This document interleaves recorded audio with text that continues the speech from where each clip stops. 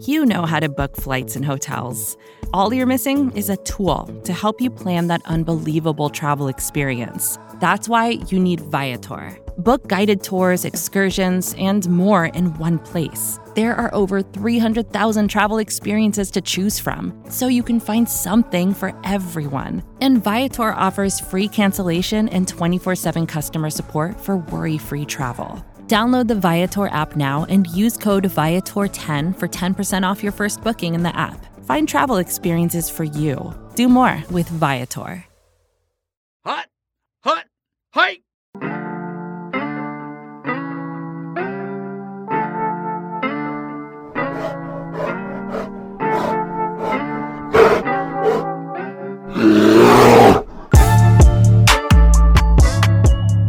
Okay, we are back. It's Making Monsters. I'm Taylor Dahl. That's Dylan Ryan. And we are back from a little extended vacation because it was Thanksgiving week and nobody wanted to talk to us during Thanksgiving week. It's so weird. Everyone wants to hang out with their family and friends rather than talk some football Instead with of talking about David Montgomery, who we were trying to do the episode on last week, because obviously after Khalil Herbert got hurt, he had a big game. So we are super excited to talk about Monty. We're still working out that one because we want to talk about David Montgomery. He's way too fun, and obviously with contract talks coming up, it's a big deal. It's important. And Treston Ebner does not look like he's the guy right now. If that will change, I don't know, but he pretty much got benched last week for Darrington Evans. Yeah, so. We had the practice squad call up, kind of beat him out. So Yeah. But we're here for this week's Making Monster, which happens to be a guy named Jack Sanborn. had a pretty good game last week. Yes. Was the only one. This last week, that's what I just skipped over even that as I started this because there's not much to talk about. Like, Justin Fields didn't play. Darnell Mooney got hurt. Eddie Jackson got hurt. Jaquan and Kyler weren't playing. It was just a hot mess. Yeah. And I was honestly a little worried for the first, 10 minutes of the game because Trevor Siemian had, the couple good drives right away. And they were actually, it was 10-7 or something for a bit. And I was like, if we end up winning this game, I'm going to be so mad because we're not going to hear the end of it, how Trevor Siemian can be a pocket passer behind this line, but Justin Fields can't, and blah, blah, blah. And I was like, I'm not ready for those conversations. So honestly, thank God we only scored 10 points because I don't have to justify anything right now or defend anybody. I was personally more annoyed with the Peterman tease. We just got everyone in the world is like, I know. I wanted to see Nate Peterman. Trevor Siemian got hurt in warm-ups. We're going to get Nathan Peterman. I know. He's like, if we're going to be bad, let's be bad. Yeah, give me Nate. 5 interception Nate. I want to see a 70-yard touchdown run and then see him throw a 99-yard pick. Let's get crazy. It was funny because obviously Nate Peterman's from Jacksonville. And so my brother was his offensive lineman in high school. And my brother loves Nate Peterman. People love Nate Peterman. That's why he's continued to stay on at least practice squads because he's a really, really good guy and teammates love him. I think he's a big Jesus guy too. And so that's what my brother said. He would always pray in the huddle before the games, and he would if someone got hurt, he was over there praying for them. And that's not for everybody, but a lot of people it's comforting, So one of the guys here, Denny Thompson, is our quarterback whisperer in Florida. He trains a lot of the quarterbacks around everywhere.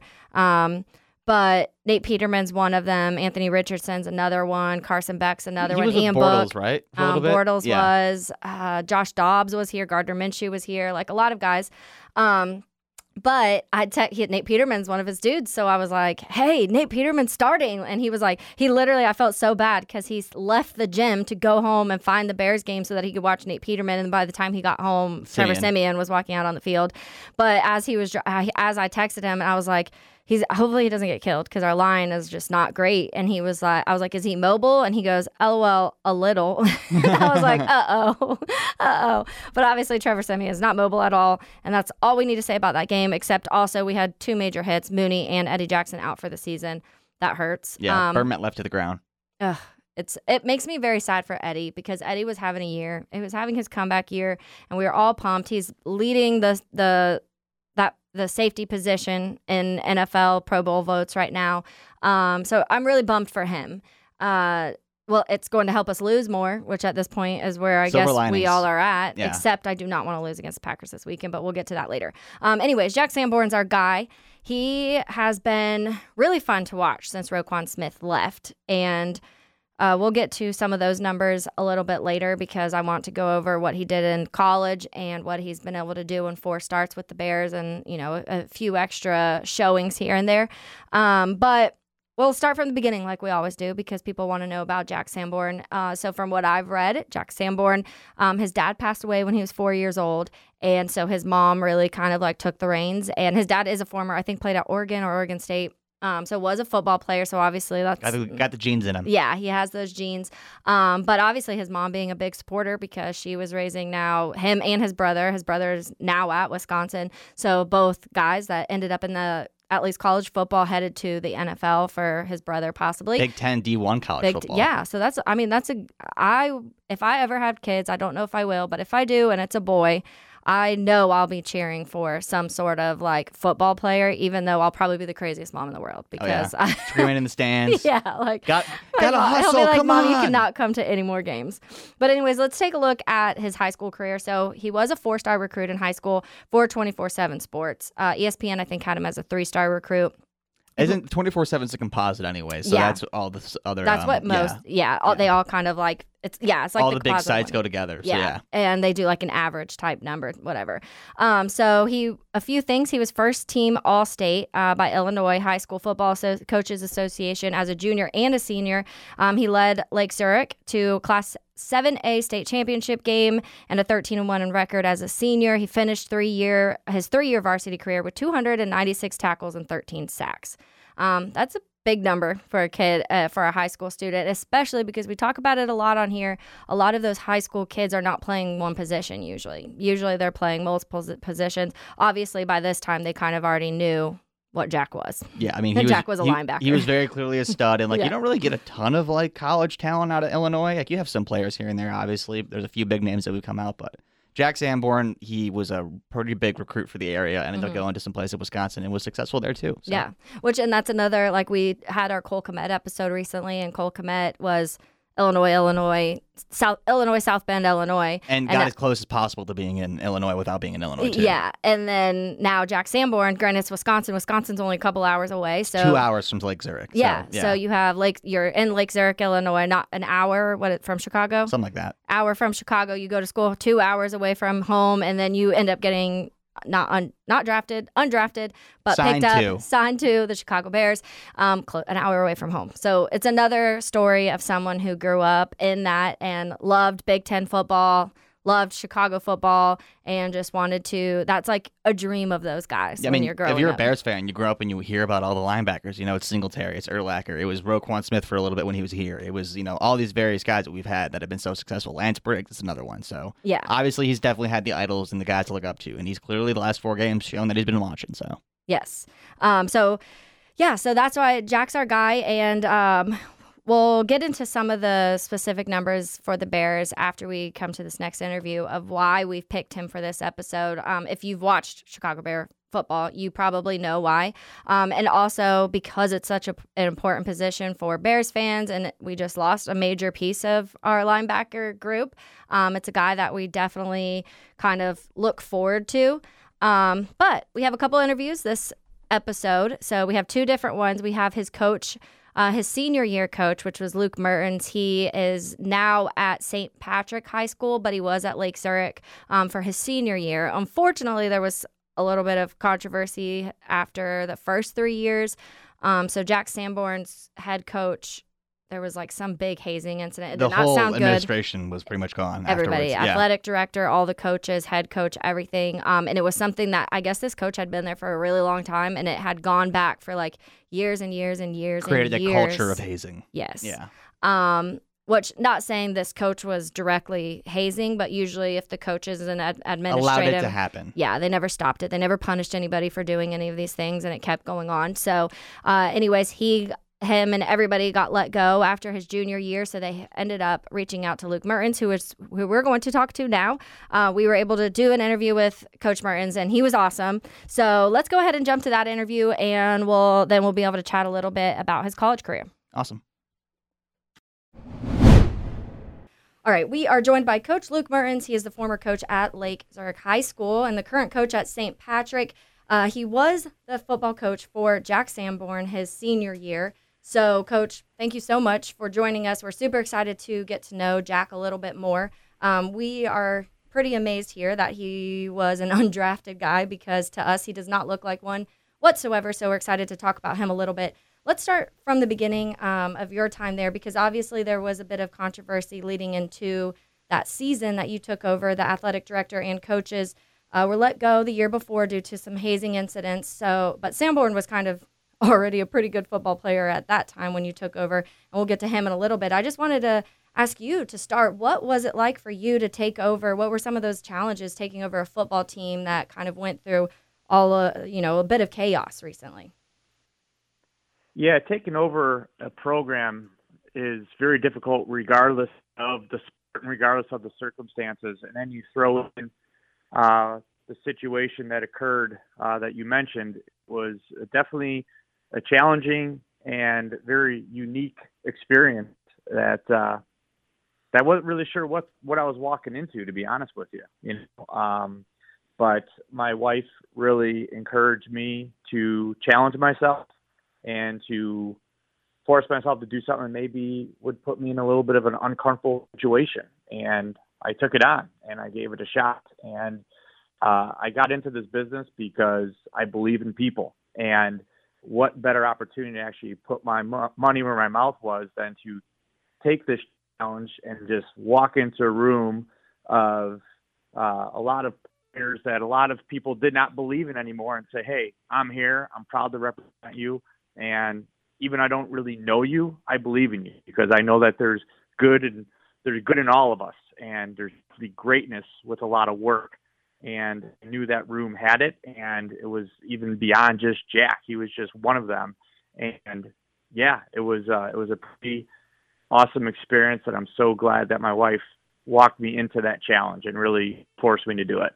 I respect that a lot, Coach. And I'm sure that a high school football team loved to have you come on too and already have that respect and everything for the team. But let's get to Jack. So at this time, Jack was a 4-star linebacker coming out. He had just committed to Wisconsin in the beginning, I think March of that year. So like I said, he was already kind of on his path on the way to who he was in college. But tell us a little bit about where he was when you took over. Athleticism, size, playing ability. What did you see out of Jack Sanborn? Yeah, probably one of the coolest things I could say is he is the most down to earth, ordinary individuals you'll ever meet, and that exists even today. I walked into that first meeting when I was introduced to the team, and I didn't know what to expect out of Jack because he was such a highly touted recruit. And in today's world of inflated egos, thanks to social media, I was a little nervous, to be honest with you. And I did my spiel and introduced myself to the team. And I remember him coming up to me that very first meeting. He was one of the last guys to come talk to me. And I knew who he was right away.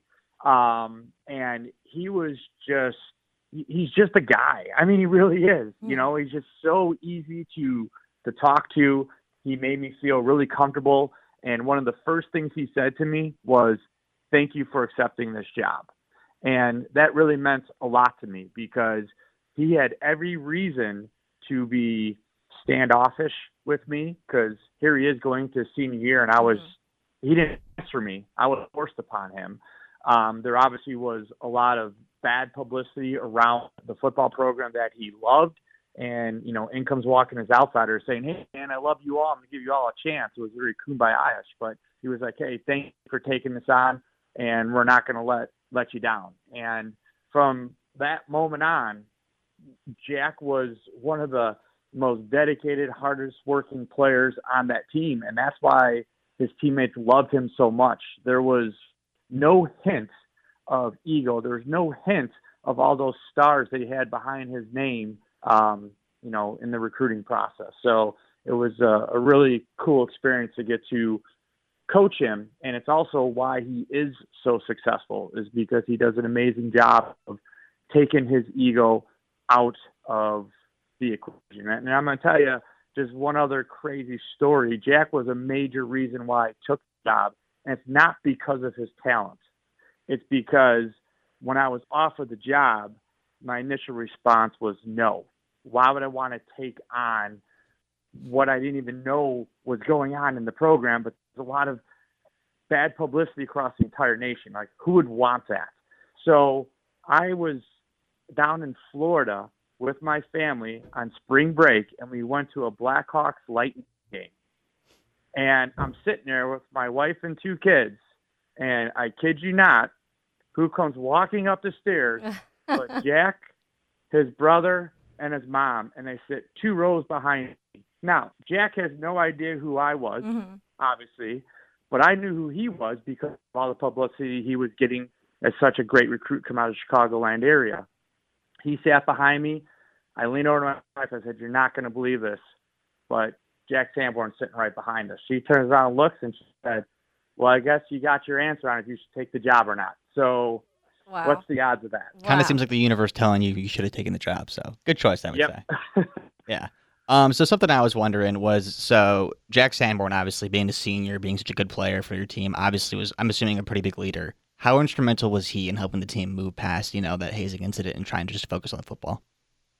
Oh, I mean, Jack is, to this day, one of the leaders of the Lake Zurich community. I mean, he's just so highly respected for the person that he is. And again, it goes back, like, the word that always just pops in my mind when I talk about Jack is humble. And he just goes about his business. He does not want the spotlight. He does not want the publicity. In fact, I know all the publicity that he's suddenly getting, it makes him, he doesn't want it. He doesn't ask for it. He just wants to go out and play football, right? I mean, he loves playing football. He loves being a part of that team and that community and playing with those friends of his that he's been playing with since 2nd, 3rd grade. So that just meant so much to him. And he was always just about representing himself and his school and his program with absolute class at all times. And that was really important to him. And then when you throw on the fact of trying to dig out of that hole of what happened in that program, was even much more important to him to make sure that he left a great legacy at the school beyond just what he did on the football field. And one of our first practices, he tore his labrum.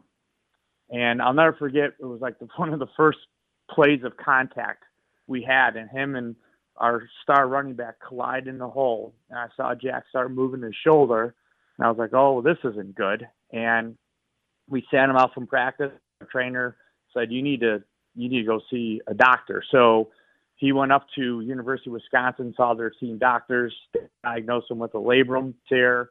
They wanted him to get surgery right away because they had a feeling he was going to be a player for him as a true freshman. And Jack chose to put off surgery until after the season because he wanted to play one more year with the kids he grew up playing. And I think, of all the stories you could tell about Jack, that just really speaks volumes to who he is and how much his teammates mean to him. Sounds like a loyal, dedicated guy to me, yes. I'd say. And tough, because that sounds very painful. I cannot imagine an injury like that, and especially playing through it. And so, Coach, you've talked a lot about who Jack Sanborn is, and I love it. It's the exact type of person that Bears fans will rally around. We love linebackers, but we also love the good people and the easy to like people. But I want to talk a little bit about him on the football field, because I was reading some stories, and one of the things that I saw was talking about a particular play that you mentioned, an option play that pretty much Jack Sanborn destroyed on his own. Tell me a little bit about that play and what that means for a linebacker to do, especially at that young age. Yeah, Jack has an uncanny ability to process what's happening in front of him in a very slow down pace. And that's what adds to his greatness. Like, yes, he's gritty, he's tough, he's athletic, he likes the physical part of football, but his ability to see what's happening is unlike anything I've ever seen in my life. And you take that, for example, an option football is based on deception. And a kid like Jack, he just is not deceived. His eyes don't lie to him. What he sees is what's really happening. And then he's able to arrive where the ball is going and arrive in an angry fashion. And that is part of why he is such a great player is that student part of the game and the mental part of the game. You match that with his physical capability. That's why you're seeing him. You saw it throughout his career at Wisconsin. You're seeing it in the NFL now. The dude just makes plays. Like, that's what he does. He is a football player, and he makes a lot of things happen because his ability to process. So something I've always kind of dreamed about, I would say, as a kid. Well, so actually going back before that. So I'm from an area pretty close by to Lake Zurich. I'm from Glenview, so probably about like a 45-minute drive, I'd say. But every kid I knew growing up was like, their dream was, hey, like, I would love to, play for a Big Ten football team and eventually like play for the Chicago Bears. And like Jack got to live out that dream, and he went to play college football 2 hours away from where he lived. He plays professional football an hour away from where he lives now. Like, how important do you think it is to him for he's been able to stay home and stay close to home for most of his career? It's everything. He'll tell you his family is everything to him. And that's what's the most important piece. It's, he chose the school he chose not just because of the prestige, the academic reputation of Wisconsin, the athletic reputation of Wisconsin. He wanted to make sure his mom could come watch him play because he had a younger brother still at Lake Zurich. So that way his mom would be able to watch his younger brother play on Friday night and then hop in the car and drive somewhere they're playing in the Big Ten to be able to watch him. That was really, really important to him. And then ending up on the Bears, he obviously had multiple opportunities. There's a lot of teams that want him. Unfortunately, he didn't go draft it, but there still were a lot of teams that wanted him. But it was just a perfect fit for him to be able to still be near family, be able to still have mom come to the games and watch him play. So it absolutely is just a perfect place for him to end up. And he just fits the mold of what Chicago Bears fans love, right? Like, we love that tough, hard-nosed football player. That, you watch Jack play, his wrists are all taped up, his jersey's all dirty. Like, that's what Bears fans love. So it's a great opportunity for him to continue to make a name for himself in the league, for sure. So something I've also kind of always wondered is you do see a lot of players when they stay home, it works out for them. But other times there are some players who kind of try to stay away from home because you have all that pressure you normally would deal with. And then not to mention you have all the family right there, like trying to always get tickets and all that stuff. Do you think Jack's going to be able to handle all the pressure of like having all the friends he grew up with right there, every random person he's ever known coming out of the woodwork being like, hey, Jack, let me get some tickets or, let me go do this. You think he'll be able to handle that? I do, but I guarantee it really annoys him. Yeah. Because again, I mean, it's not who he is. Like, some people just love being the guy and love the spotlight on him. That is not who Jack is. I went out to lunch with him. Would have been right before the draft. I went out to lunch with him and his brother. I mean, he is the same person, despite all the accolades in college and the Big Ten honors and playing on national TV and was projected to be drafting NFL. I mean, he was just the same person I met when I was introduced to him his junior year in high school as his new high school head football coach. Like, he has not changed at all. He's actually a pretty soft-spoken guy. Again, I keep using that word, humble.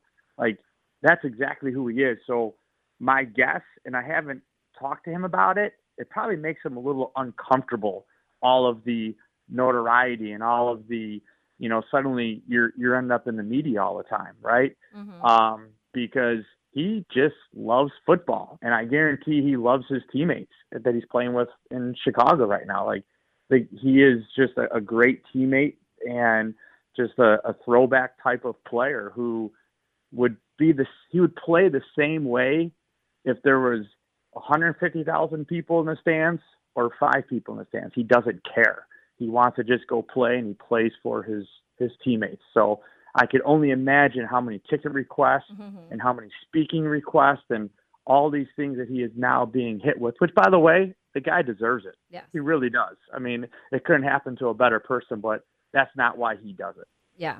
I mean, I think that from what we've seen, at least these last 4 games, Coach, I think that he might be very uncomfortable for a little while because I see some jerseys being bought. I've seen a lot of things. These last 4 games, He's had 2 sacks, 3 QB hits, a fumble recovery, an interception, which they called back because of hands to the face from someone else, which that was a bad call, and 4 starts in addition to 43 tackles during this time.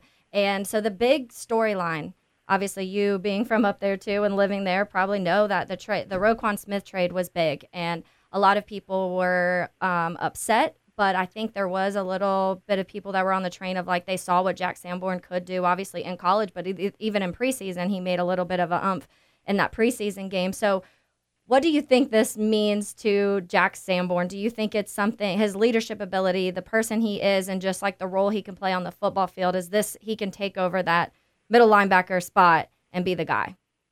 Absolutely. He's a born leader because he's not an I guy. And I think that's an important part of being a great leader is, putting others before yourself. And he is definitely that type of person. So I think he will be a great leader for this team for years to come. I think he'll be a fan favorite for years to come. And I think it's an unbelievable opportunity for him and the Bears to create a new legendary linebacker. I mean, we haven't really had one for a while. Mm-hmm. When I was a kid, everyone wore Mike Singletary jerseys, and Otis Wilson was a big deal. Like, who knows? Maybe Jack Sanborn becomes that next big name. We went from Singletary to Urlacher to maybe Roquan Smith, but now he's gone, right? Mm-hmm. So maybe Jack becomes that big name again. I mean, again, that's not why he's doing it, but it would not surprise me if he becomes that next great Bears linebacker. So, Coach, we don't get to talk to too many Illinois people on this show, unfortunately, because the Bears, they get players from all over the country. I got to ask, what's the go-to Portillo's order? Well, we got to back up a minute. So, are both of you from Illinois that both live in Florida? Is that the case here? So, I'm from Illinois. I moved down here probably about a year and a half ago or so for a job down here at 1010XL. We're the official station of the Jaguars and stuff. Yeah, and I am from Northwest Indiana technically, but I've been down here since high school. So we both ended up just getting in media and working at 1010XL, and then we were both Bears fans, so we wanted to start something Bears, and we kind of got the opportunity to do it. Even though everyone talks Jaguars down here. Yeah. Well, yeah. Well, going back to my story about Jack, when I went to the Lightning game, there was definitely more Hawks fans in the stand than were Lightning. So there's quite the Chicago contingency down in Florida. But so to answer your question, I actually don't go to Portillo's a lot. I'm born and raised in the city of Chicago, and I always get asked, hey, you get good, where do you go for good pizza? Where do you go for good hot dogs? And people don't realize growing up in the city is every block is a great hot dog stand, great beef stand, a great place for pizza. So I don't go to Portillo's very often. As I like to tell people, that's more for the tourists and the suburban people. Well, as a suburban kid myself, I understand. So yeah. So, but back in the day before Portillo's sold, the old school Portillo's, I would definitely go with a beef sandwich dipped with some sweet peppers. Now we're talking. It's a great choice. Great choice. I love it. I obviously don't get it often being down here, so whenever I go back up north, I'm definitely going to Portillo's every time. But a couple more for you, Coach, before we let you go. You spoke on that did you say you had dinner with Jack after the draft or pre-draft? It was right before the draft. Okay. Yeah. So what was kind of his mindset there? Because I know obviously that has to be a kind of intimidating moment for some of these guys going through, especially it was a little bit of an off year too. COVID still changing things, the way things were going. So what was his mindset going through all of that pre-draft process? So he just was pretty clear to me that he just wanted to play. Mm-hmm. And he did mention, talking to the Bears, and they were in the conversation, and he said that might be a great opportunity for him in terms of where he would kind of fall in the depth chart there. Now, obviously, he didn't foresee the Roquan Smith thing happening, but he thought there was definitely a really good opportunity there. But again, he was very passe, nonchalant about it. I want to play, hopefully I get a chance, but it's not within my control, so we'll see what happens. And he was actually about to be setting out to go out to, I think it was California, to train. But yeah, I mean, he just was not really sure what was going to happen, but he just knew that if he had an opportunity, that he was going to do the best he can with that opportunity. And, talk about a small, crazy world. Before I went to Lake Zurich High School, I was the head coach at Lakes High School, and I had a player by the name of TJ Edwards who went to Wisconsin, was a middle linebacker, thought he was going to be drafted, ended up getting picked up by the Eagles as an undrafted free agent. Fast forward, TJ is now the starting middle linebacker for the Philadelphia Eagles, wow. and I think he might be leading the league in tackles. Mm-hmm. And that's who Jack replaced. So TJ graduated from Wisconsin. Yeah. Jack graduates from Lake Zurich. Jack goes up to Wisconsin and replaces TJ, and they're friends.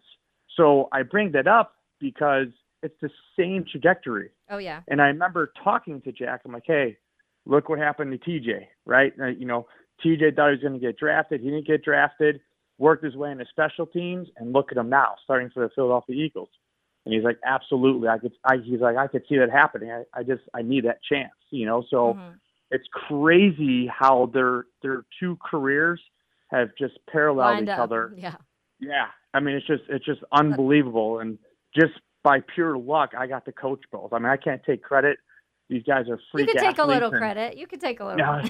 So, I mean, I'm feel so lucky that I got to cross paths with both of these guys and to see both of their success in the league right now, especially when so many people doubted them. Mm-hmm. I mean, it couldn't be any more rewarding for me personally. Yes, I think that's so exciting. We obviously here, Florida's a big high school football. They love their high school football here. So we see some guys that, I interview and I cover in high school, and I see them go on to play college. And then when I see them get drafted, it's really cool. Nate Peterman's one that's actually from here. So I was kind of hoping with Fields hurt, I was going to see some Peterman last week just for the little relation there. But I have one more for you, Coach. First of all, I really hope that Jack Sanborn gets a couple more sacks this weekend, and it's on Aaron Rodgers because we love to see him go down. But also, you have a podcast called The I and Win. You talk about positive leadership, which obviously that's a big factor in how you like to coach, from what it sounds like. So tell us a little bit about that. How did you start that and the premise of this podcast? Yeah, it was actually started on. I actually, some tragedy hit one of my best friends. He was my offensive line coach. He died tragically of a heart attack in his sleep. And as I was eulogizing him, I was just thinking about the impact that we have had on all of our players through all of these years. Now, you don't realize the impact at the time because 16, 17, 18-year-old kids aren't really big on thank yous, right? Mm-hmm. So, but so many came back to his funeral, and just the life lessons that they carried with them that they took away from our program. And that's where I decided, there's so many teachers and coaches that are impacting the world one person at a time that has made that decision of, you know what, I can maybe spread some positivity in this world. And there's just so many great teachers and coaches that are just disenchanted and feel undervalued and just leaving the profession. And we need them now more than ever in our world, in my opinion. So I know myself that there were moments that you just feel like you're spinning your tires in mud, but we have to remember the long view is we are impacting human lives. Oh, yeah. And there's no better way to leave a legacy than that. So I just decided to create this podcast, even though I have zero experience in podcasting, even though I cannot stand to listen to my own voice, which I'm still struggling with that part. But I just wanted to showcase teachers and coaches and other leaders who focus on human beings rather than just outcomes. I love that. I love that so much. I'll tell you, Coach, that some of my favorite people and people I still stay in contact with were my coach, my volleyball coach, my basketball coach, and a couple of my teachers from high school and college. So I love that because I truly believe that sometimes they don't realize even the difference that they're making in our lives, and what's going on at home is kind of difficult, and sometimes that's an escape for some people. So I think that's great. I look forward to actually listening to some of that because I saw pieces of it on YouTube, a few clips, so I'll keep in touch. But we just want to say thank you again for joining us, and we are cheering for Jack Sanborn, as I'm sure you are also. Well, you and me both, and looking forward to him taking down Aaron Rodgers. So I agree with big you time. All right. Thanks, Coach. Have a good one. Thanks Coach. me on. Take care. You too. Bye. All right. Well, thanks to Coach Mertens. It was a really good interview. It was fun. I personally did not know much about Jack Sanborn at all, so it was kind of cool to get into his not only the football side of him, but he clearly is a really good guy from what Coach is saying. And I heard from someone else on Windy City Gridiron, Lester, said that they have I guess he coaches 8th grade, like middle school football, or did at some point, but he said, because he asked me, he was like, is Coach Mertens the guy you're talking about? And I was like, yeah. And he was pretty much like, oh yeah, like he's an intense guy. Like he's a good coach, but he's intense. And I was like, you could tell in that interview, not that he's like aggressive or mean, but that he cares about football and he cares about like the players being good people too, which I appreciate that. There's a lot of not good football players going on, even in the world today, between Deshaun Watson and Antonio Brown and what's his name? Kitna, the dude from Florida. From Florida, yeah. A lot of bad guys going on in the world today. So I love to hear that we have a good one. But anyways, let's move on. So he committed to Wisconsin, goes to Wisconsin. A little bit about his playing career. So in 2018, he didn't start, but he did play in 11 games. He finished with 7 tackles and a forced fumble and a pass breakup that first year. And then 2019, he became a starter. So 2019, he started all 14 games at inside linebacker. He led the team with 80 tackles, 9 tackles for loss, 5.5 sacks, 3 interceptions, 3 pass breakups, forced and recovered a fumble. Sounds like a pretty good football player. I don't know what else you can really ask a football player or a linebacker to do for you. Not sure what else. So then 2020 obviously was COVID year. And 2020 was weird for a lot of people, but especially the Big Ten, because they we're not going to have a season, and then we're going to have a season, and then next thing you know, they're like, we are, but we're going to play 7 games and only conference games, right? Yeah, it was that, and not to mention not only was it weird for players, but it was really weird for NFL scouts and being able to interact with all these players, and it honestly could explain why a guy like Jack Sanborn, who had such a productive college career and has played so well in the NFL, ended up going undrafted. Yeah, and that year, because I've talked to a lot of people about that year and how it altered a lot of things, because obviously it's hard for the players because everything was virtual, like meetings and stuff. Obviously you would go to practice, but your normal team meetings and stuff was virtual. Everything was weird. You couldn't touch most of the time, and it was a very odd year. And then you're being told you're not playing football, and then all of a sudden, yeah, never mind, you are playing football. And so it was only a 7-game sample that year, but in those 7 games, he had 52 tackles, 4 tackles for loss, a sack, a forced fumble, an interception. He also was Duke Mayo Bowl MVP.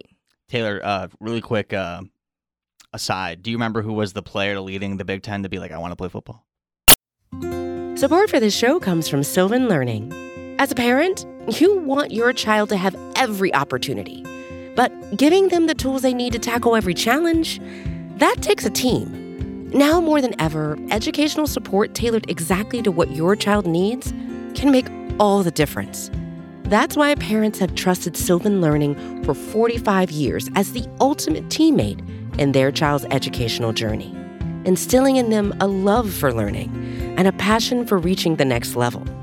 And Sylvan's Insight Assessment can identify gaps in learning and areas that could be of concern for your child. It's a 360-degree view into your child's learning that you can't find anywhere else, and helps ensure that your child didn't miss something in school that might put them at a disadvantage in the future. And right now, it's the best price of the year at $29. Go to sylvan29.com to learn more and get your child's assessment for only $29. That's SYLVAN29.com. Justin Fields. It was Justin. It was Justin Fields. Just wanted to say that. I do remember that now. I was like, good for Justin Fields. And at this time, I had cool, I like Justin, but I was in my head, never thought he was going to be a Chicago Bear at that time. Yeah, he was just like, I want to play football, man. That's all I want to do. Oh my God, I remember that. Yeah. I love it. Because I remember it was a big topic, obviously, because it was him and Ryan here Day. In Florida, nothing happened. Nothing shut down. Things just went on. We shut down for 1 month. Everything went on. It was pretty much we had people at our NFL stadium in September of 2020. That's crazy. How much, And other teams were not even letting you in their basketball arena. Especially if you're up in Chicago, Yeah. So down here, it was just wild. And I remember we were all they're playing football here. Why can't you play football in Wisconsin? I don't understand. But good for Justin Fields. See, that's a team leader, loves football, dedicated type of guy. Yeah, back to Jack. Yes, back to Jack Sanborn. So that was 2020, like I said, COVID year. 2021, his senior year, he started all 13 games. He ranked second among team with 91 tackles, 16 tackles for loss, which was fourth in the Big Ten. Another good year, but you didn't see all those forced fumbles that year, which obviously could have affected. He was also obviously second on his team in tackles, so I can't remember who that is right now, but it was probably someone who maybe was overshadowing Jack Sanborn a little bit.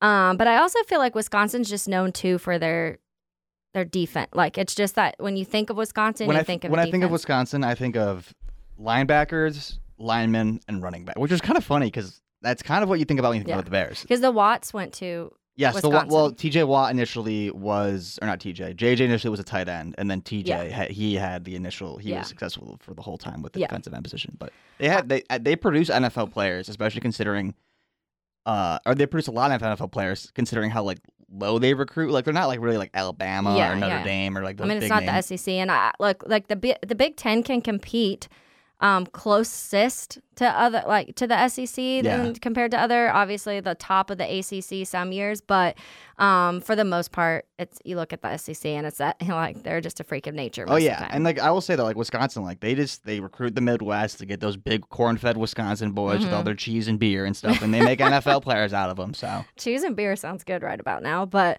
so that was Jack Sanborn's college career. So to me, my first question was, how the heck did this guy not get drafted? Not saying he was going to be, in the first 2-3 rounds, but how did he not get drafted in that round 5, 6, 7 at least? And so right now for the Bears, so far in 4 starts, like I said, there was a little bit of playing before those 4 starts, but the majority of these numbers are coming from that. 1 fumble recovery, 48 tackles, 4 tackles for loss, 3 QB hits, 2 sacks, 36 of those 48 tackles are solo tackles.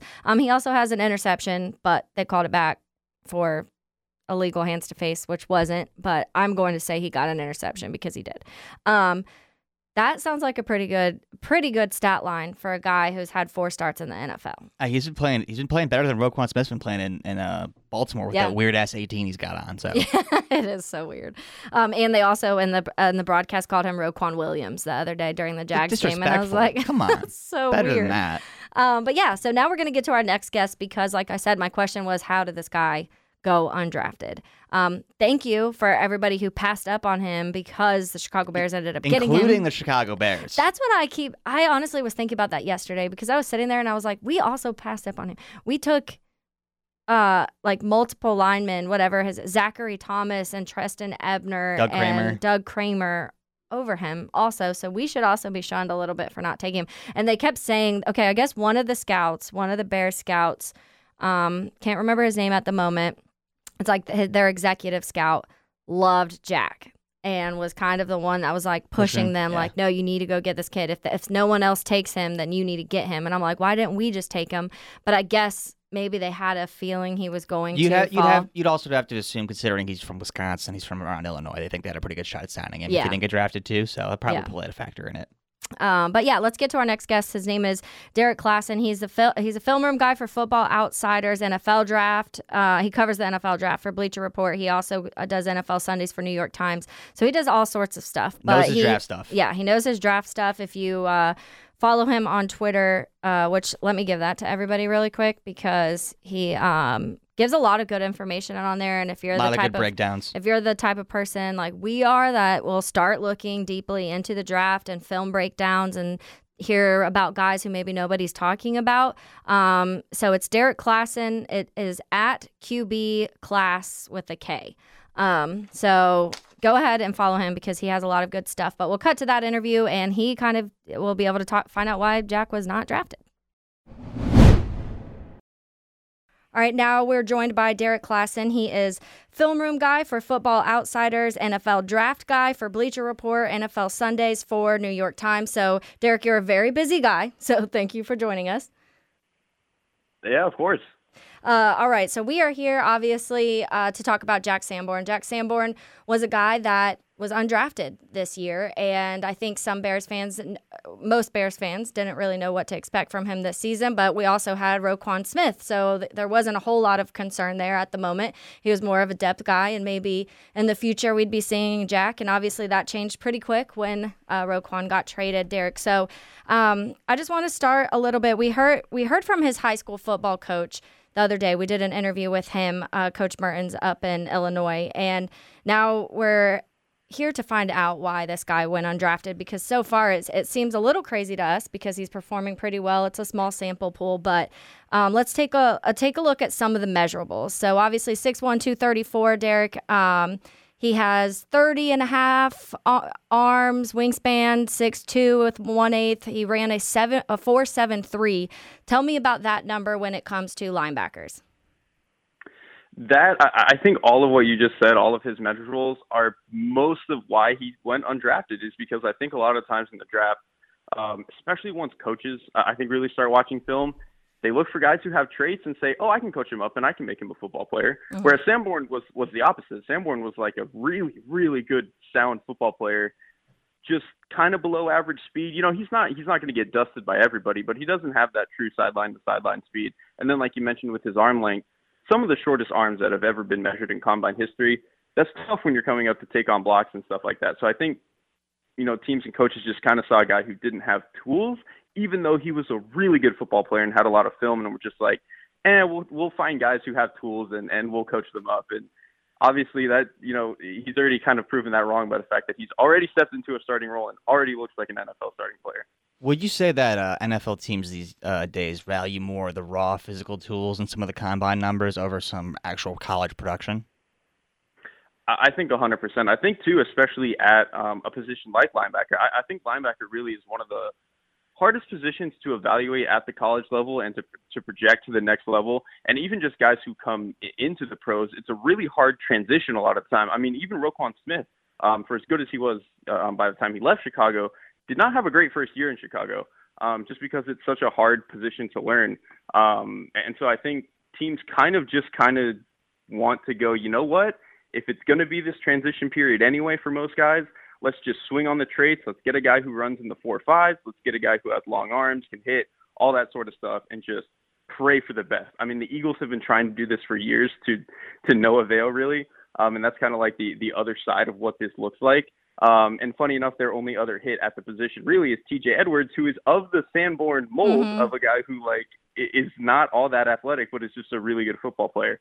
So I think, yeah, especially at linebacker, teams really do just kind of value traits and hoping for the best. Yeah, honestly, I feel like last year's draft at the top of the class, a great example of that. You have Trayvon Walker, who was relatively not really looked at as a top pick coming into the process, and then has the combine, explodes with all the traits. And then a guy like Aiden Hutchinson, who played well in college, had some of the traits, but just wasn't didn't test as well as Trayvon, and clearly you see how the teams value that. So, and I think you even really saw it with just how the linebackers shaked out, like with Devin Lloyd going in the first round, and then even Quay Walker, like two guys who were just a little bit shaky on film at times, but just physically looked like pros, super long arms, really good athletes.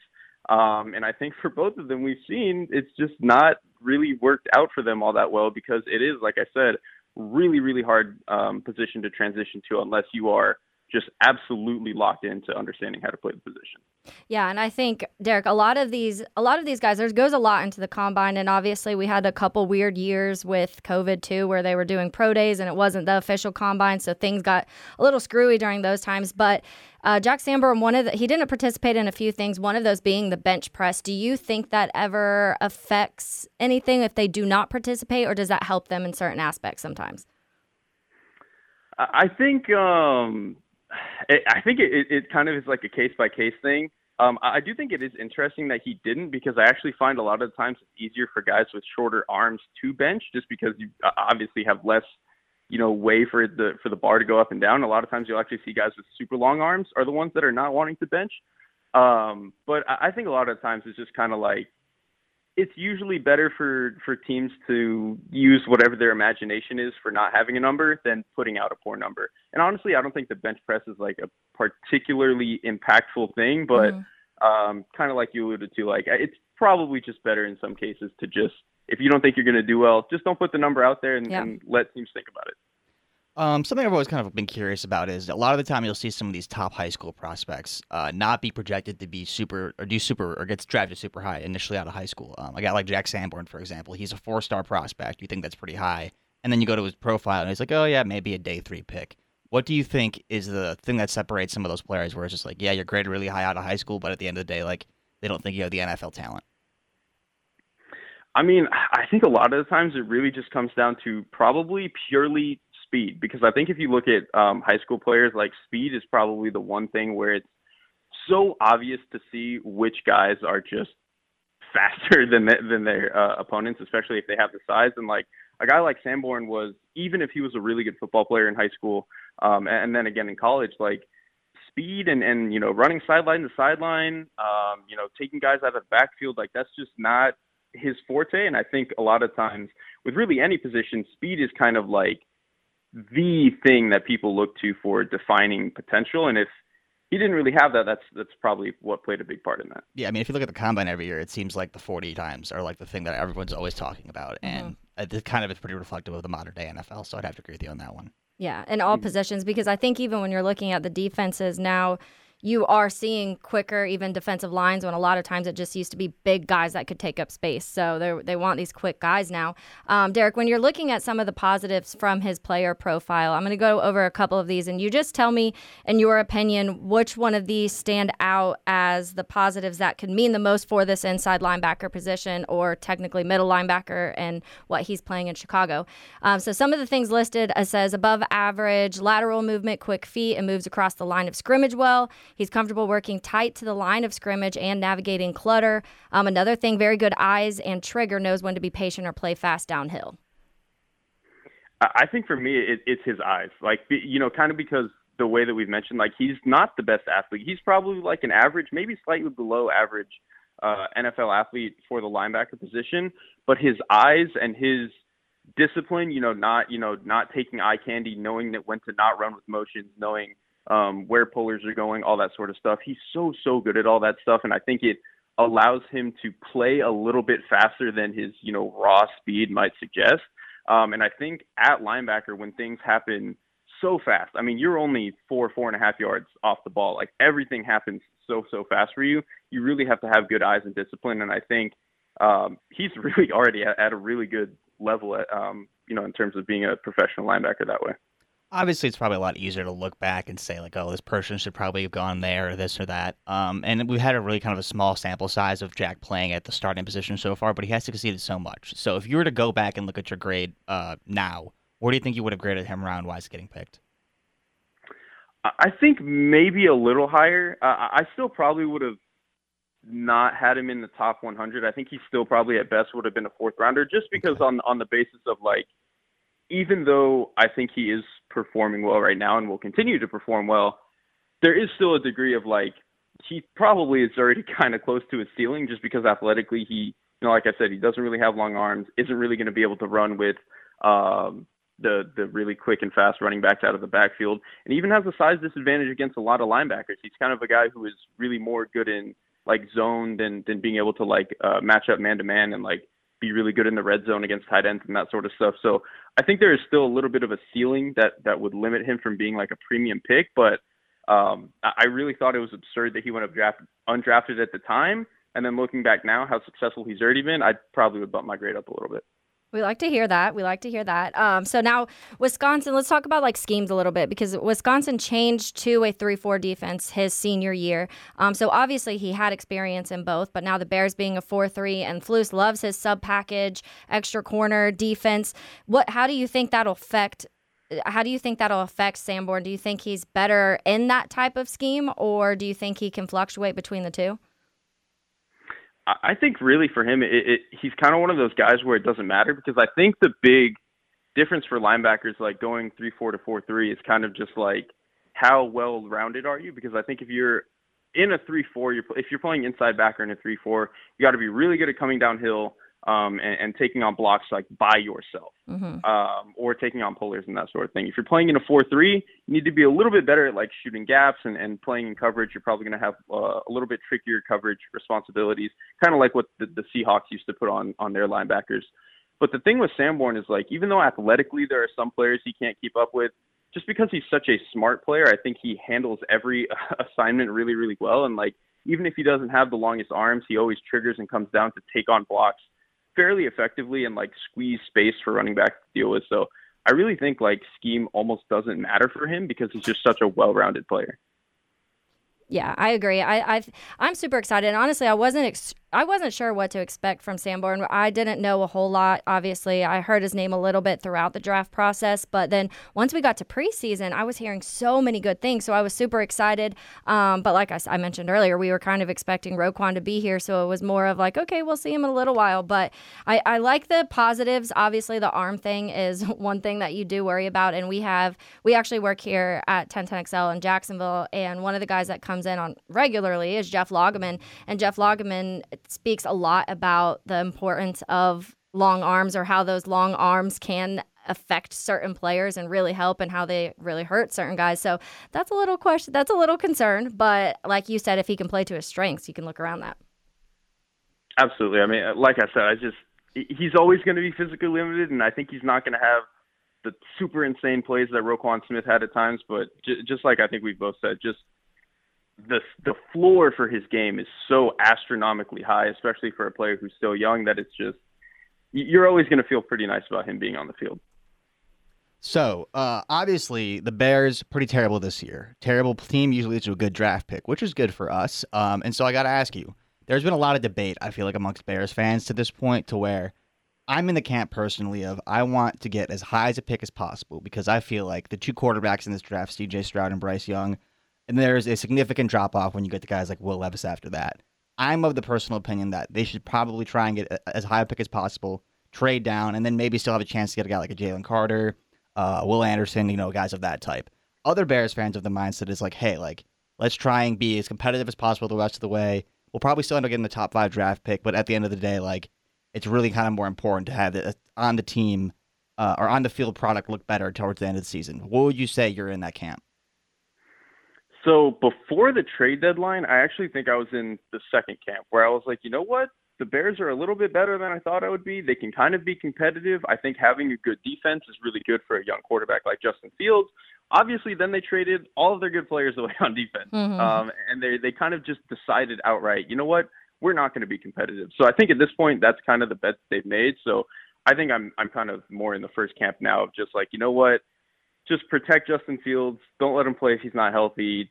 Get as high a pick as you can. And like you said, trade down if you have to for a guy like Jalen Carter, Will Anderson, Miles Murphy, something like that. Somebody particularly up front, I think, for them. Yeah, I feel like it's almost a little bit similar to the Mariota and Goff year, where you had 2 top quarterbacks, and if there's teams, obviously the Texans are probably going to end up taking a quarterback, but if a team like the Bears is up there, I feel like they could get a pretty good bounty considering the drop off after Young and Stroud. Yeah, I think 100%, because there's going to be more than 2 teams that need quarterbacks. There's probably going to be 5 or 6. And so I think 100%, if you're one of those teams that are, if the Bears are picking 3rd or 4th, probably going to be able to get a pretty good haul for, whichever of Stroud or Young is still left available.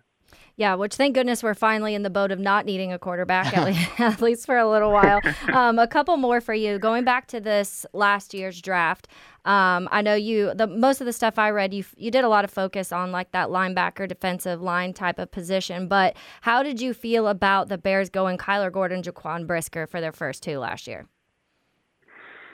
It was one of those things where, like, I am a huge Justin Fields fan, so I really, really wanted them to target any receiver or lineman that was left available. Like, I'm pretty sure George Pickens was still available for one of those picks, and I think that would have been perfect for a guy like Fields. At the same time, that Bears defense, their secondary was so just bad, completely out of talent. Yeah, like they just had nobody that I was like, you know what? If they are kind of already in the mindset of committing to Justin Fields anyway, I think it's perfectly fine if they were like, you know what, we think we're going to play with Fields no matter what happens this year, we're going to go into him in 2023. Let's just get these really good secondary players. and try to go from there. Obviously, I think Kyler Gordon has struggled a little bit, but he was a good prospect. Brisker, I think looks awesome. Brisker is going to be a really, really good player. Yeah, we're very excited about Brisker. Yeah, Kyler started the season rough, but they moved him back to like the slot corner position, and he's picked up a lot. So I think he's just one of those guys that plays what he plays, and that's kind of what it is. Oh, yeah. So something I kind of was just wondering here, going back to my question, where do you think the Bears should be targeting in the draft? Do you think it's kind of a thing where it's just the best player available, whoever's there, take them, or they should try and look more for like a receiver or an offensive lineman? It's kind of tough because, last year they were in the position of like, well, they could kind of take anything because they need everything. Outside of quarterback, they still kind of need everything, especially with the way that they gutted their front this year. So I'm probably of the opinion that if either Jalen Carter or Will Anderson are there, you take them. I think those two guys are just unbelievable, phenomenal talents. Other than that, I think maybe, offensive tackle might be tough because the Penn State guy who was supposed to be a top 15 pick just went back, so there might not be that many of them to pick from. And then receiver, I mean, I would be pretty happy if they traded down a little bit and picked up a guy like Quentin Johnson or Jordan Addison.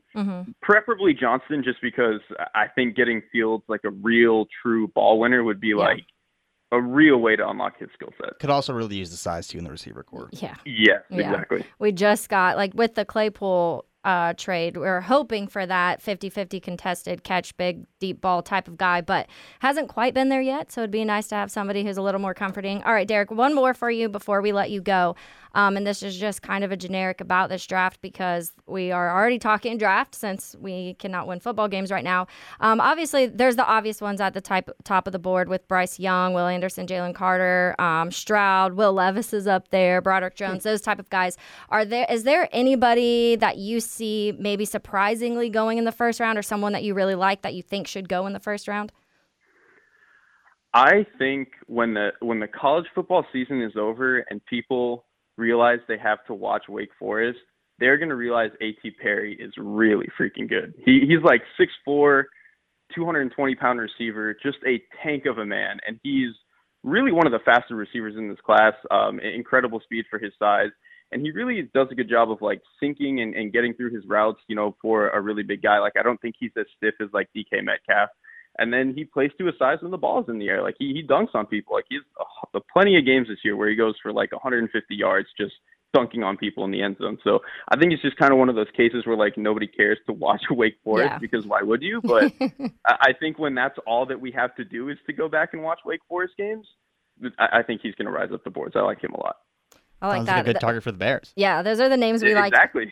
And those are the names. I love hearing those ones. And that's why when you really get deep into the draft talk, you find out so many names where you're like, I didn't hear that name one time this season. You're like, well, that's because you don't watch MAC football or you don't watch this football. And I'm like, yep, that's probably and why. the ACC this year at the bottom, it's pretty much been the MAC. So, yeah. All right, Derek. Well, thanks so much for joining us. We really appreciate your insight on Jack. We were trying to figure out why he was undrafted. We're incredibly happy he fell to the Bears. Very happy. But thanks again for joining us, and we look forward to keeping in touch. Yeah, of course. Thank you guys for having me. Right, thanks. Thanks for coming on. All right. So thanks to Derek. Small arm Sanborn. Hopefully that is not a nickname we have to call him. I was like, oh, poor Jack. He can't help that. Yeah, I just feel like at the end of the day, the NFL these days is so much about the immeasurables. It's all about how fast are you, how big is your wingspan, When they come to the combine, it's literally all they can talk about. I mean, Kenny Pickett's hands were the talk of the town. I mean, that was literally everything. Everything. And so production has started to matter less and less. And as I said, a guy like Travon Walker, who had very little production at Georgia, was the first pick in the draft this year over a guy like Aiden Hutchinson, who was very productive at Michigan. So, I think it's definitely gotten to a point where it's almost like analytics, where it's kind of overused a little bit to a point where it's just like, this guy's got all the immeasurables and all the skills. It's just like, there's a reason he wasn't good in college. Yeah. There are some players who put it together. It happens. Like, Daniil Hunter is a great example of that, where like, I think in college he had like 1 sack at LSU, and now he's one of the best defensive ends in the NFL. Yeah. But there are other guys where it's just, they're athletic, like John Ross. Yeah. Really fast. Yeah. Couldn't play football. So. Yeah. Well, and I think too, I am not one of those people that take a whole lot of stock in combine or like pro days.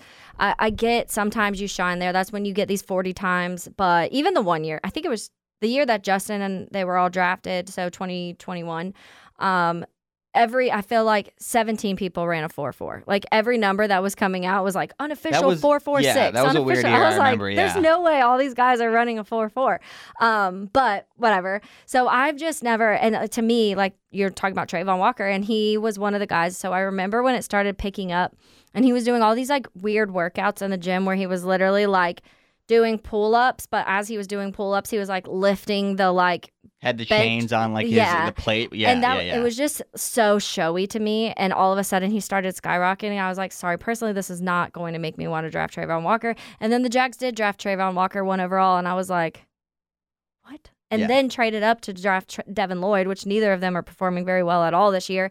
And I'm not surprised because the one thing with Trayvon too is listen to what these guys are saying. Like, listen to what the scouts and the guys that cover them through the whole process say, not just the ones that cover them on pro day or combine.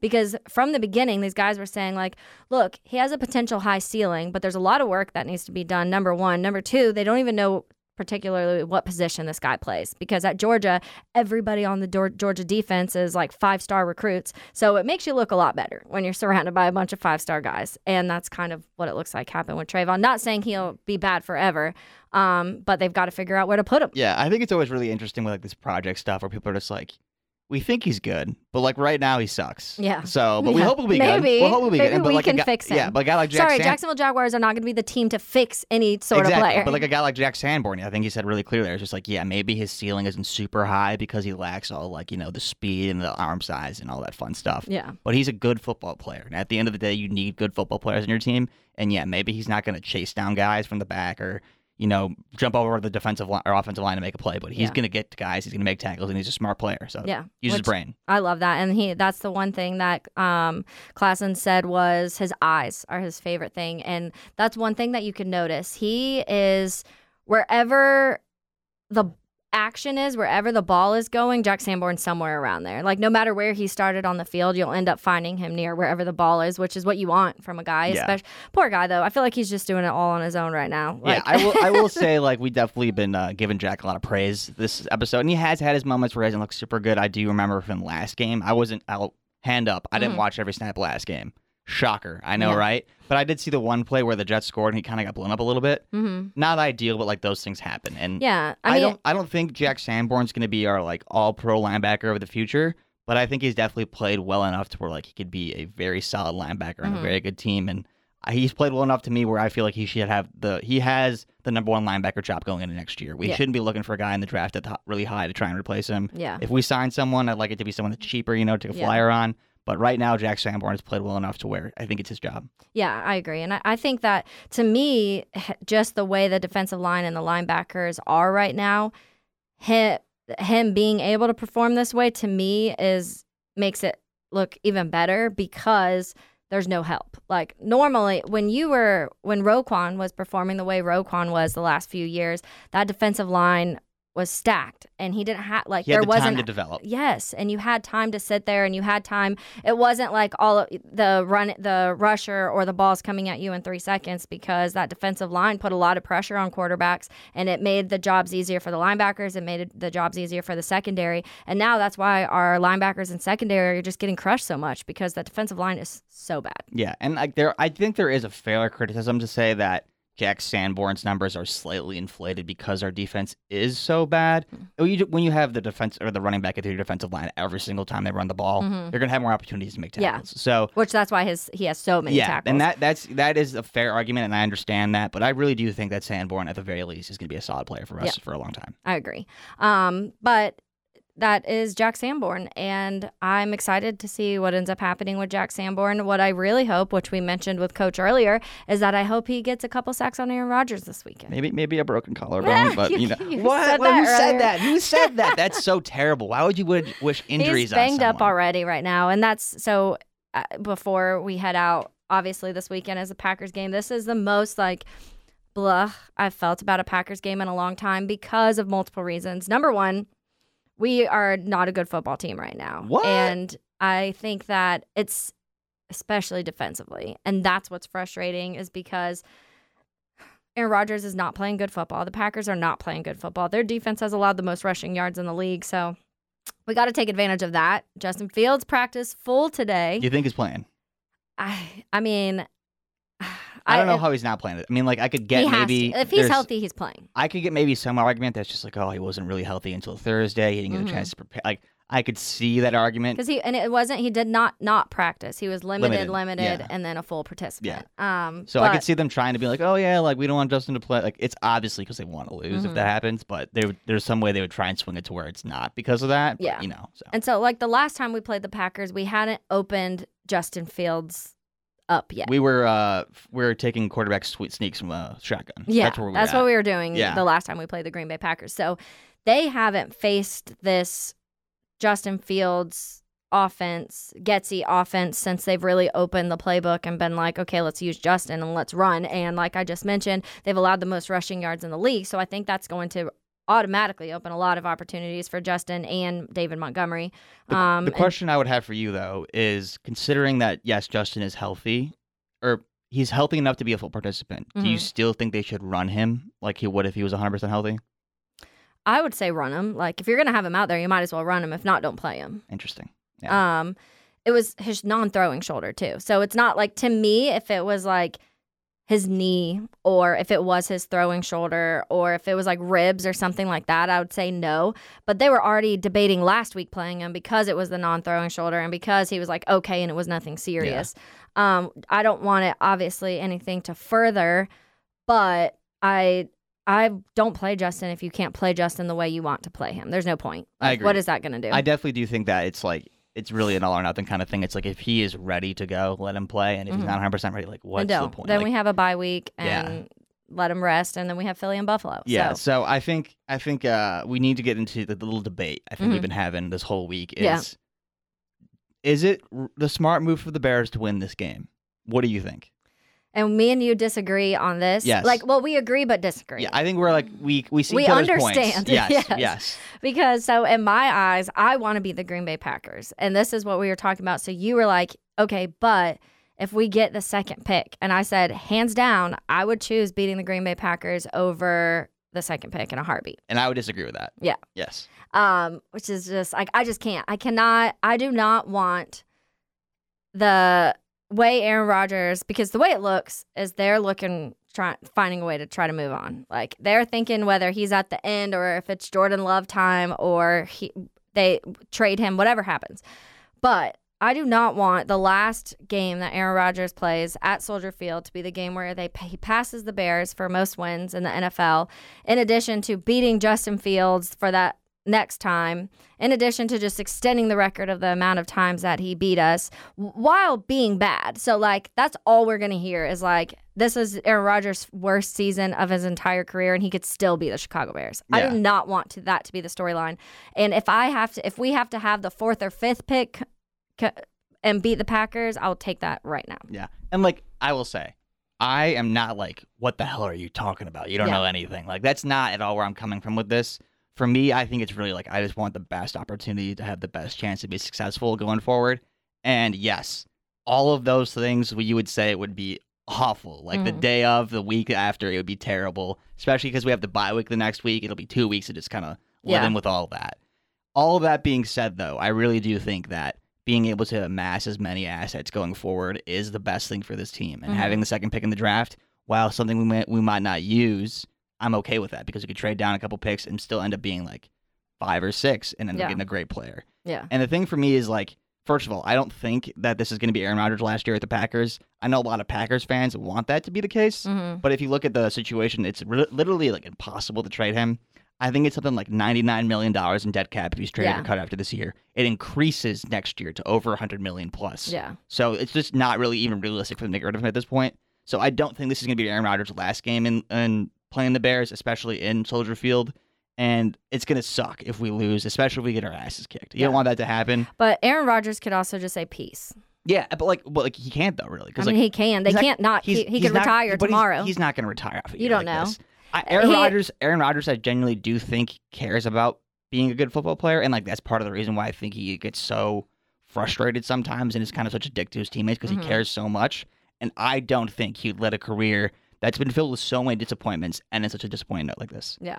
I just really don't. And I don't know. I don't trust Aaron Rodgers. I think that he doesn't have any loyalty to anybody or anything. And you could tell the last few years the way he was just like on a whim, like going to act like he like pretty much just tricked the Packers into thinking he was going to leave because that's just what he does. Yeah, and he lied to them about COVID and does so many sketchy stuff. He does not care. Yeah. He doesn't care. But like I think Aaron Rodgers, he cares about football. So in my eyes, he doesn't care about the Packers. He cares about Aaron. Yeah. And last season, he would have been retiring off an MVP year. Yeah. For the rest of his career, everyone's like, what if Aaron Rodgers would, or the rest of his life rather, what if Aaron Rodgers would have played 5 more seasons? He could have won so many Super Bowls. Yeah. He could have done this. Now it's just like, oh, Aaron Rodgers, like he had an awful year and then just retired. Like, but what if he beats the Bears? He passes that NFL record. He's like, whatever. Like literally, my ribs are broken. I have 2 broken fingers. I'm super beat up. I don't want to do this. Like, yeah, I don't have Devontae Adams. Christian Watson's great, but it's not the connection I had with Devontae. Matt LaFleur, I literally am shaking hands with my former coach over in Dallas before I went and shook hands with Matt LaFleur. The one that you got fired because you didn't like. Yeah. So I don't know. And like I said, this is where we're both like, I get your side of it. Like I just personally cannot. Like I cannot pick losing to the Packers over a draft pick, especially because, like I said, if we could still get the 4th or 5th pick, we still can get Willie Anderson or Jalen Carter. We won't have all those like extra, maybe 2 this year and 2 next year. But those aren't guarantee hits anyways to me. Like we have all our draft picks this year. We have our first round. We have a ton of money. And to me, a win over the Packers and not letting them pass us at Soldier Field is like just means more to me than maybe hitting on a couple extra picks. Yeah, and like I will say, the another thing is I do think that the Bears going forward are projected to be a lot better for the next few years than the Packers. So I think it's going to be very. We'll get it back. Yeah, we're going to get it back. If it wasn't at Soldier Field, I'd be like, okay, like it would take away a little bit of the pain for me. Yeah, and like there's a good chance, like, hey, if we sweep the Packers next year, we could get it back in Lambeau. You know, so like I totally get, like, every single part of me hates the Packers. Every single time we lose to them, it's the worst. Like, I remember thinking back to that one game where Aaron Rodgers had, like, 5 touchdowns at halftime. And it's just like, oh, my God. Like, it's been so terrible. But this is the first time in my entire life that even if we get our asses kicked, I'll still feel better about us and the Packers going forward. It's just, to me, I just here for the next, until the next season starts, 9 months, 10 months, whatever that is, all the storylines are going to be like, oh yeah, but like Aaron Rodgers is like, okay, we already know he owns the Bears. That's what everyone says. So like that, now that continues. And then not only that, but he's like, I just picture they still have Aaron Rodgers, the diva quarterback that hates being there. With no way to get rid of him. And that's the thing that'll make me feel better. Then it also, they're screwed. It's not going to get better until next year when we hopefully beat them, because that's like, in my eyes, everybody, whether it be with Aaron Rodgers. So if it's Aaron Rodgers, it's like he does it again, ha. If it ends up being Jordan Love because Aaron Rodgers is hurt, then it's like, all right, well, is Jordan Love better than Justin Fields because he beat Justin Fields at home? I would say it would depend how they won. If they throw the ball 8 times and they have Aaron Jones and A.J. Dillon run for 100 apiece and they would beat us, I don't think people are going to be like, watch out, Jordan Love's better than Justin Fields. Yeah, but that's Justin's numbers a lot of times. So it's like then they're going to be like, well, then shut up because Justin's not winning your games either. The difference is Jordan Love wouldn't be running for over 100 yards in this situation. But he has 2 backs that will. Yeah. And Justin wasn't when we had Khalil and Monty. Well, the idea was we weren't really using him like that before. Yeah. And since we have been, I expect like 100 yards out of him. It would only be okay if, like, let's say, but the problem is Jordan Love's going to have a good game because our defense sucks. So that's where my mind is. So it's going to be Jordan Love's going to have 3 or 4 touchdowns, beat Justin Fields at home to pass the Bears, and they're going to be like, here it is. Like, Rodgers is handing the torch over to Jordan Love. And I do not want that to be the storyline I have to hear for the next, until we play them again. And, like, if we're being 100% honest, like, there still is a chance we beat the Packers and do get like the 2nd pick in the draft. It's not like if we win this week. It's not like automatically not. Yeah, happening. If we win this week and I think everyone else loses that's behind us, I think we could fall down to like 5 or 6. So like, the Texans play the Browns. It's the Deshaun Watson meeting reunion. And I will say Deshaun's last appearance, I actually got to see in person here in Jacksonville, and he did not look very good. Yeah. So. And then what is the other? Who else is? Oh, because right now we have 2. It's the Rams. Right? The Rams are the Lions pick, and then I cannot remember what the. And I think I think it might be the Seahawks with the Broncos pick is the other one that is currently in front of us. And the Seahawks with the Broncos. And Seahawks are actually playing well, so that's nice for them. To me that. So Seahawks Rams play this week, and then Browns Texans. Well, play so this it's week. technically is the Broncos pick. Oh, so Broncos they traded for him. Oh, so yeah. I don't think the Broncos are going to lose out the rest of the way because they're not that bad, and same with the Rams. So at the end of the day, Russell Wilson's playing bad though. Thank God we did not do that. And they play the Ravens, so they're going to lose. But the Ravens is playing pretty bad recently too. So who knows? So. So I don't know. We'll see how this weekend goes. On either way, unless. I want the Bears to win. I want the Bears to win. I'm never going to forget the Bears either not way, to win. No matter how, whatever way they lose, if they lose and it's to Rodgers or if it's to Jordan Love or it's because Aaron Jones has 400 yards, I don't care. I'll be mad either way. If the Bears come in, this is maybe the only lose scenario where I feel okay is if Justin is playing and Justin has just like an insane game. Like if Justin has like the Dolphins game, 2-3 Cowboys game, a couple passing touchdowns, a couple rushing touchdowns. Like 180, 200 passing yards, 100 rushing yards, and our defense just happens to give up 40, 45. Then I would be like, okay, but it's an L, but Justin looked great. Yeah, but on the flip side of that, what if we have a game like the Texans game where Justin looks bad, but we still win? I don't want that. Exactly. So it's just like there is definitely two sides to that. So it'll be very interesting to see how this ends up happening. I would still want that. I would still want to beat the Packers, but even if Justin throws like 3 picks and like it looks terrible. There's no way we're winning if Justin throws 3 picks. But that just wouldn't happen because our defense is too bad. You say that, but you never know. Like the Packers offense. How would we score? I don't know. I'm just throwing hypotheticals out here, Taylor. That's all I'm doing. I'm not saying it's likely. I would still want the Packers to win. I mean, the Bears to win just for that record. People would talk crap and we'd be like, because then I'd be able to be like, he just got back from injury. Like, he hadn't practiced in a while. Yeah. Like, I would have some excuses ready. I'd like to think if he was playing poorly, the team would just be like, oh, yeah, he wasn't healthy. Get him out of here. Yeah, or honestly pull him and be like, he's not good, put Nate Peterman out there. Yeah, exactly. I want to see the Peterman. Yeah, it's the Peterman. All right. Anyways, so that was we talked a lot about Justin Fields, but whatever. It's Justin Fields time. But that was Jack Sanborn episode. So we're super excited. Like I said, I do hope Jack Sanborn ends up getting a couple sacks on Aaron Rodgers because that would just be chef's kiss to that game. Whether we win or lose, if we can see Rodgers with his helmet flying off and like his eyes crossed a little bit, that's always fun. Hey, I will say if we do end up losing, I would like it to be a situation to where it's like the Dolphins one, where like EQ drops a pass and like it's a guy that's not going to be here long term, and Justin plays well. And I don't know if my heart can take any more of those heartbreaks though. Taylor, it's been There's been so many of those this year. I'm like, oh, it's been happening to me my entire life. What's one more at this point? Like I'm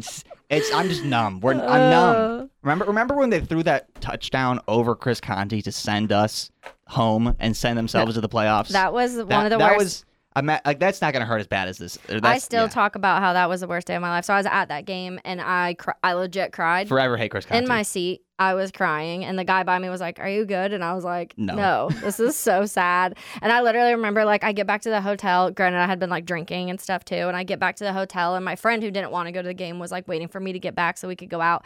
And I'm, like, crying, just walking in the hotel room, and she's like, "Are you okay?" And I was like, God's not real. Like, if God was real. Everything's terrible. The world's out against me. The Bears are never going to be terrible. Good. But anyways, that was Jack Sanborn making monsters. I'm Taylor Dahl. That's Dylan Ryan. We will catch you guys next week after the Packers game and heading into a bye week. Yes.